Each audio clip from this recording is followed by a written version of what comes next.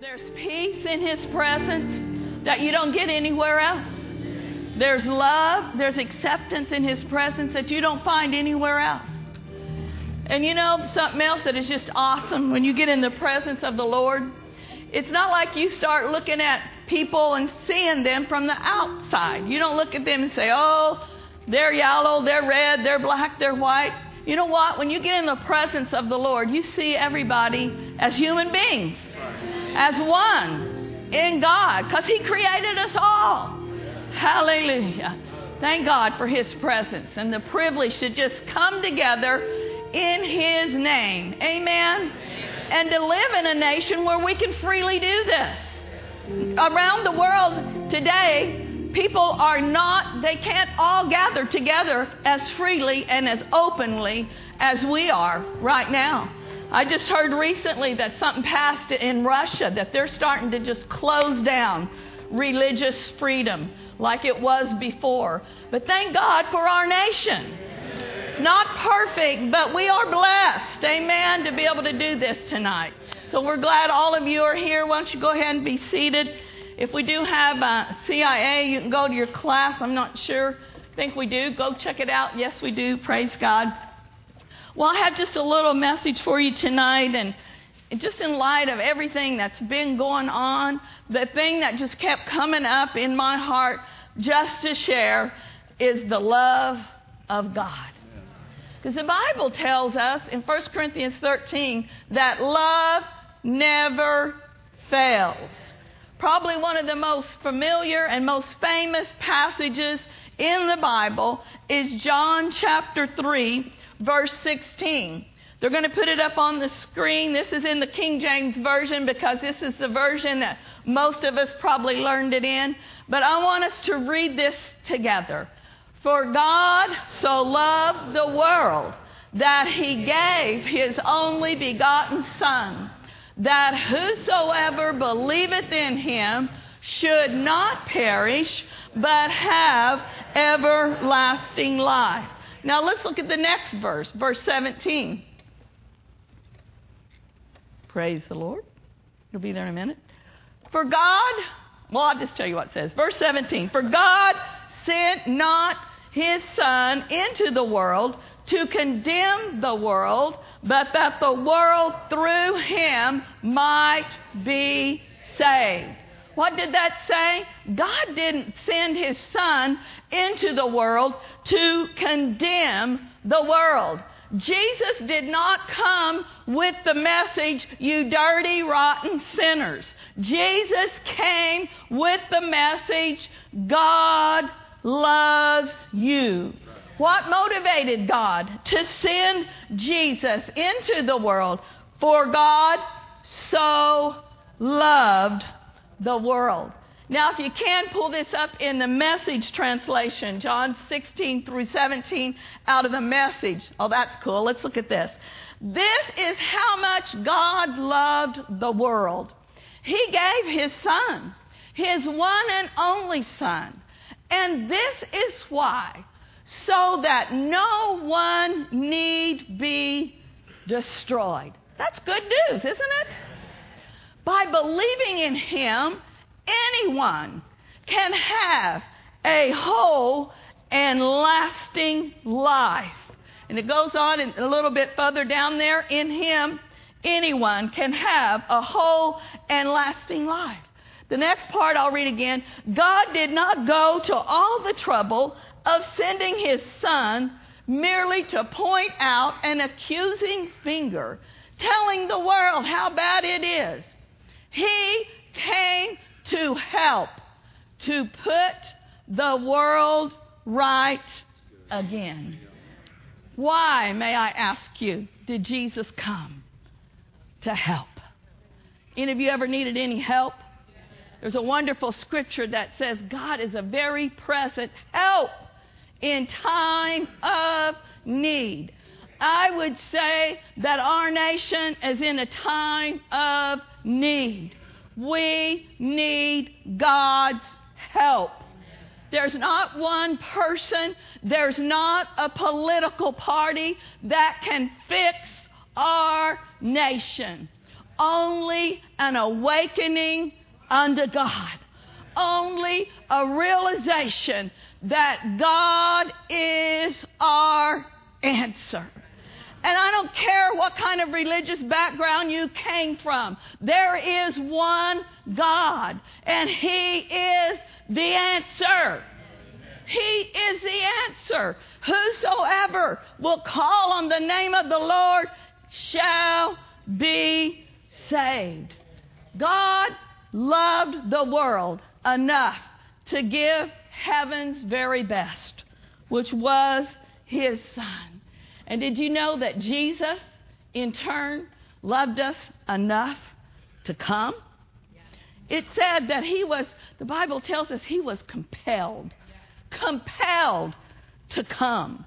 He had compassion on you and on me. No, we weren't alive when Jesus physically walked the earth, but He's the beginning and He's the end. He saw you down through the corridors of time, and He loved you enough to come and to give His life. The Bible talks about during His earthly ministry that Jesus went about doing good. Yeah. And it says He was moved with compassion. Compassion is a powerful force. It's a powerful thing. To be compassionate toward other human beings. To be compassionate toward those that are hurting and are in despair. I once looked up this word compassion in an old dictionary, and I love this meaning. It said that compassion was love with the desire or the urge to help. Yeah. We just read it right there. Jesus came to help us. Yeah. He didn't look down from heaven and say, oh man, God, Father, you created who? What? Those human beings? And look at the mess. Your beautiful world, they've already messed it up. Look at what Noah and those guys in his day did. Look at all the trouble that's going on down there. He could have looked down from heaven and said, you know, Father God, yeah, I love them too. I love them, but you know what? They got themselves in this mess, so let's just pray for them. Let's just pray that they'll be able to figure it out and get out of this mess they got themselves into. No, Jesus was moved with compassion. And that compassion motivated and compelled Him to help. You and I need to be moved with that same compassion. If you're a born-again believer, that love wherewith God loved the world lives in you. Because God is love. And He doesn't want anybody to perish. There is no need for people to be destroyed or to perish. Listen to what this word perish means. To be destroyed or to be wiped out. To die a violent and untimely death. God said, I'm sending Jesus. And if you will receive Him, you don't have to be destroyed. Hallelujah. God's got a better way. And it is never His will or His plan that hate and all of this stuff rule and dominate. Did you know that God doesn't just have love? The Bible says God is love. He's love. He's the author. He's the finisher. He's the creator of love and not hate, not dissension. The problem is that people get ruled and they get controlled by their emotions and by their flesh. Pastor mentioned it. We live in a fallen world. Y'all know what that means? God created this world beautiful. He created it perfect. But Adam and Eve were tempted of the enemy, and that gave him entrance into this world when they ate of that apple, and they sold their birthright, per se. And so because of that, there's sin in the world. Anybody figured that out? That there's bad things that happen in the world. And we don't glorify it, but God's presence is here. He's here tonight. But there's also evil presence and evil forces at work in the earth. Anybody discovered that? And people that are not full of the love of God, they can get influenced and they can get motivated by these evil forces. And sometimes people have had bad things happen to them, and they just get really angry, and they act out this anger. And through a process of time, if people continually yield to anger, then there becomes almost like a supernatural force that gets a hold of them, and it causes them to do things that normally they wouldn't do. That's not God's will or God's best. He wants us to be controlled and dominated by His love. How's that going to happen? You know, you can't love some people out of your head. There's some days you can't love your husband or your wife just out of your head. No names mentioned. I'm not looking at anyone. There's some days you got to take it by faith, and you got to say, okay, my flesh isn't feeling like I want to give you a big fat kiss right now, but my heart says, I love you. And that's where the love of God is. It's in our hearts. It's not in our heads. Very basic message tonight, but I just dropped by to remind you we are loved creations of a loving Father. Romans chapter 5. Let's look at it out of the Amplified. Romans 5:5. I like this verse a lot. You know, I like the Bible. If you are a Christian, you ought to like the Bible. Because the Bible's talking about love. The Bible is God's love letters to His children. And it's precious. Romans chapter 5, verse 5 in the Amplified. So hope never disappoints or deludes or shames us. For God's love has been poured out in our hearts through the Holy Spirit who has been given to us. How many of you in here tonight, you are believers? You believe in God. You believe in Jesus. Well, then guess what? His love is in you. It's in your heart. And you know what else it says here? Such hope in God's promises never disappoints. Misplaced hope leads to disappointment. You've heard the saying, I got my hopes up, and it didn't happen. I got my hopes up that I was going to get this great job. I got my hopes up, that this relationship was going to work out, and it didn't work out. Misled hope leads to disappointment. Misplaced hope. But I like how this tells us here. God will never disappoint us. God will never leave us without hope. He is the one who gives us hope in the face of hopeless situations.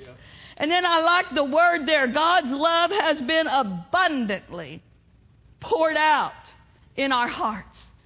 Pastor Mark's been doing a wonderful series on Sunday mornings on abounding and on abundance. This is one of the things that God has abundantly done for us. It's poured out His love in our hearts. He knew we'd need a lot, so He didn't say, I'm going to give you a little dab. Because a little dab will not do ya. You need a lot. You need all that He's got. God is love. Some of you might remember that old commercial. Brill Cream. Brill Cream. You get a star. Yes. So all of the oldies in here like Pastor Mark, that remember Brill Cream? That's where that came from. A little dab will do ya. But a little dab of God won't do ya. A little dab of the love of God won't do you. He said, I want to abundantly pour myself into you. Hallelujah. We can say hallelujah in church. We can be happy in church. You can smile. As a matter of fact, turn to your neighbor and smile. Hi, neighbor. Will you be my neighbor? I'll smile. Yes, indeed. Praise God. Well, we've already established it, but I want to go just a little bit further here in the fact that Jesus paid the ultimate sacrifice for us not only to know His love, but for us to experience life. Life as God has it. For us to have the peace of God that passeth all understanding. It is possible to be in the midst of a terrible, turbulent situation, not knowing what to do. But it is possible to say, I might not know how. I might not know when, but I know who. And I'm going to rest in the promises of God. I'm going to tap into the peace of God that passeth all understanding. And then Jesus, He is the author of joy. You know, there's so much sorrow, and we do grieve with those that grieve. But Jesus said, I'll turn your grieving and your sorrow into joy. He came to give us love, life, peace, joy. I mean, the list goes on and on. Hallelujah. He was and is our Lord and our Savior. He didn't just say, I love you, and not do anything about it. John 15:13 says this about our Lord Jesus. Greater love has no one than this, than to lay down one's life for his friends. Jesus literally laid down His life for us. This verse is not talking about us literally dying for someone else. Although there are many brave men and women that serve in our armed forces, that serve in our police forces, that have done that. I saw a testimony today, or a woman giving an account today that was there in Dallas. The shooting started happening. A police officer saw that she had been hit. She was shot in her leg. He said, "Are you wounded?" She said, "Yes." He dove on top of her and protected her. I don't know if his life was taken or not, but he dove right on top of her to protect her. This woman happened to be a black woman. There are people that have given their lives for others. Jesus was the ultimate sacrifice. He doesn't want people to perish. But we should honor men and women that are willing to give their lives for us, for our country. I come from a very strong military family. My dad was a World War II vet. I've got a brother-in-law that served in Vietnam. I've got one niece, two nephew-in-laws that have both all served in Iraq. One who is currently in Afghanistan.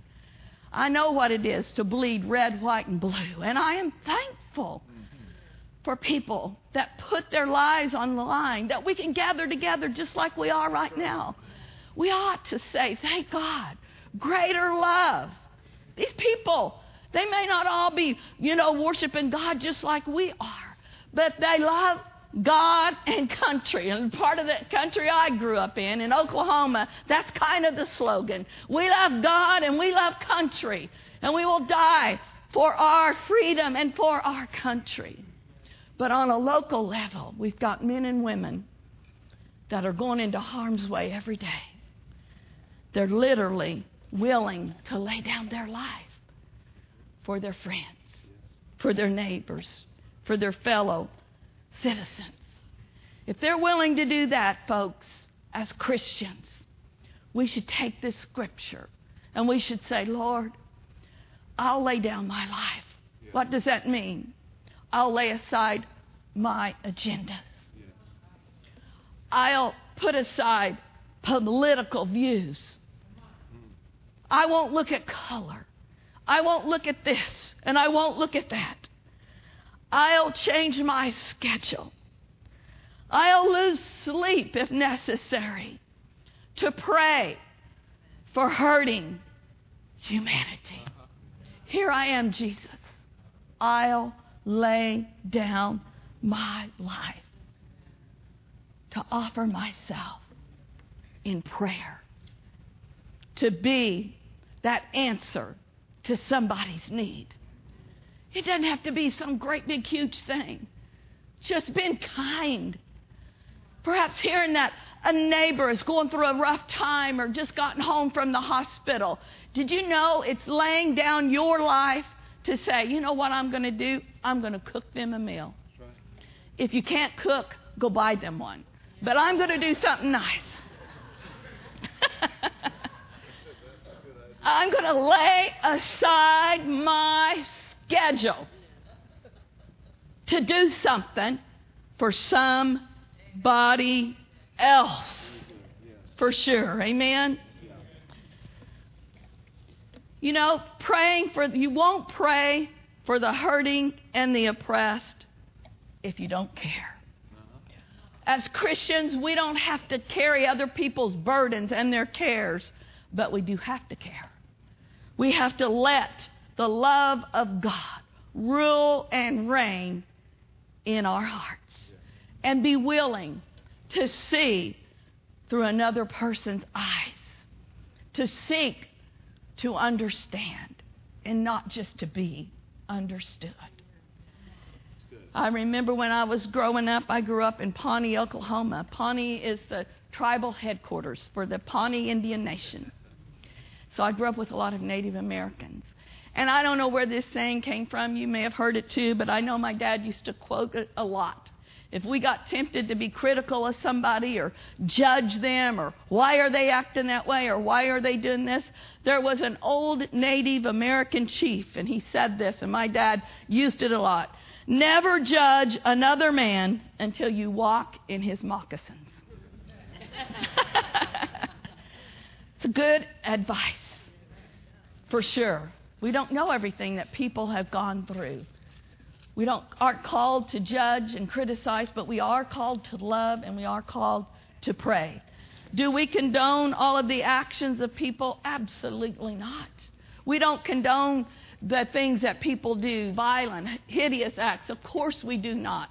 But we pray that there would be peace, that there would be healing, and there would be restoration, and that God would grant us forgiveness. 2 Corinthians chapter 5, verse 14 in the Amplified. Y'all came to church tonight, right? So I'm going to go just a little bit longer.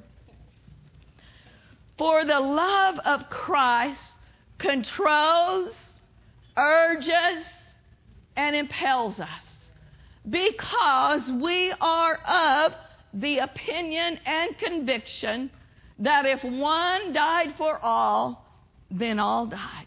So what? We've already stated it, but what does the love of God do? It should control us. It should urge us. It should impel us.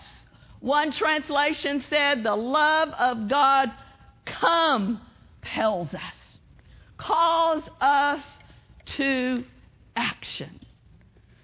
When we let the love of God rule and reign, we'll be amazed at how we start seeing and viewing people. We'll get a glimpse of the Father's heart, of the love of Jesus, His love for the lost, His love for hurting, dying, sighing humanity.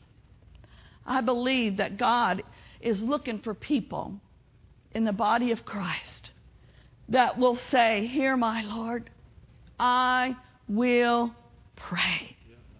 I will pray for an awakening in our land.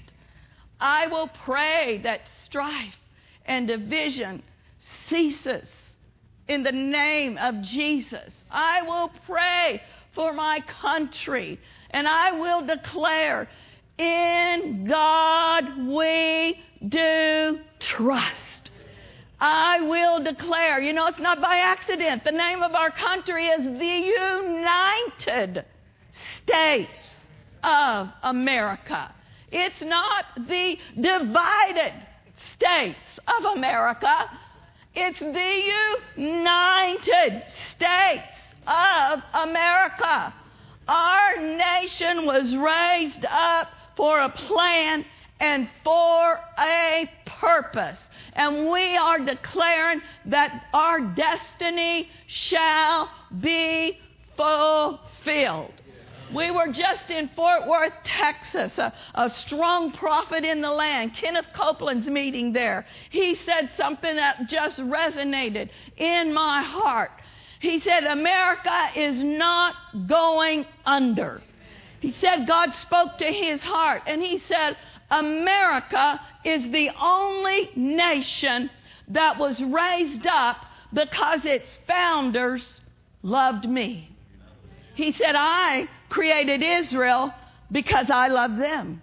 And I was looking for a people. But our country is the only country that was founded and raised up because our founding fathers sought religious freedom, sought a place where they could boldly and freely worship their God and our God. If you just study the history of our country, you cannot help but my say, God, your hand was, is, and will forever be on our country. So be it. Amen. So how are we to pray for our nation?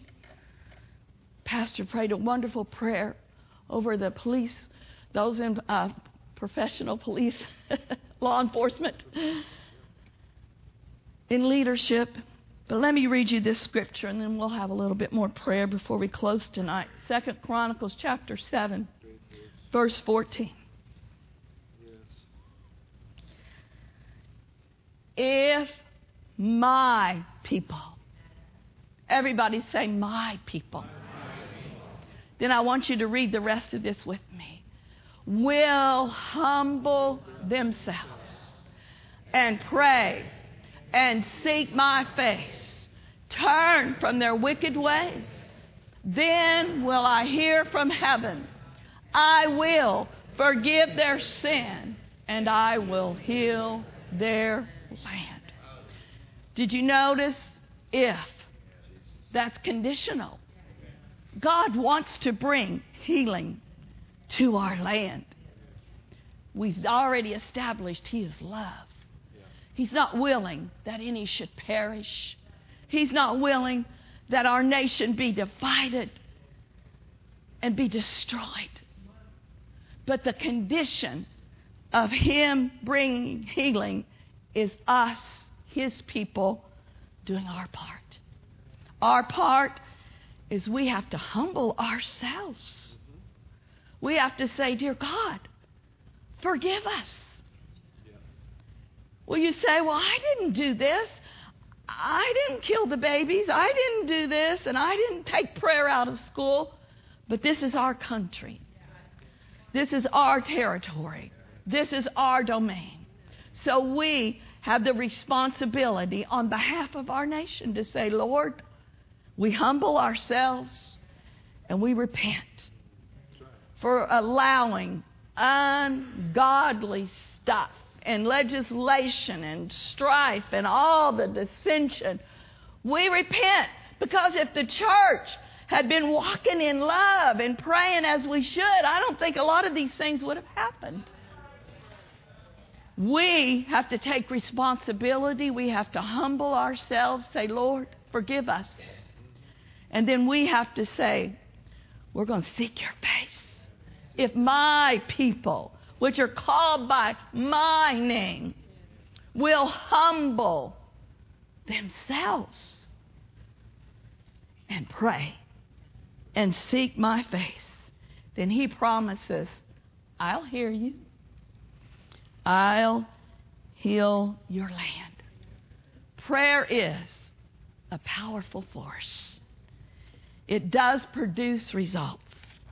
It brings healing. It brings protection. It brings wisdom for our leaders. And it will bring peace to our nation and our streets.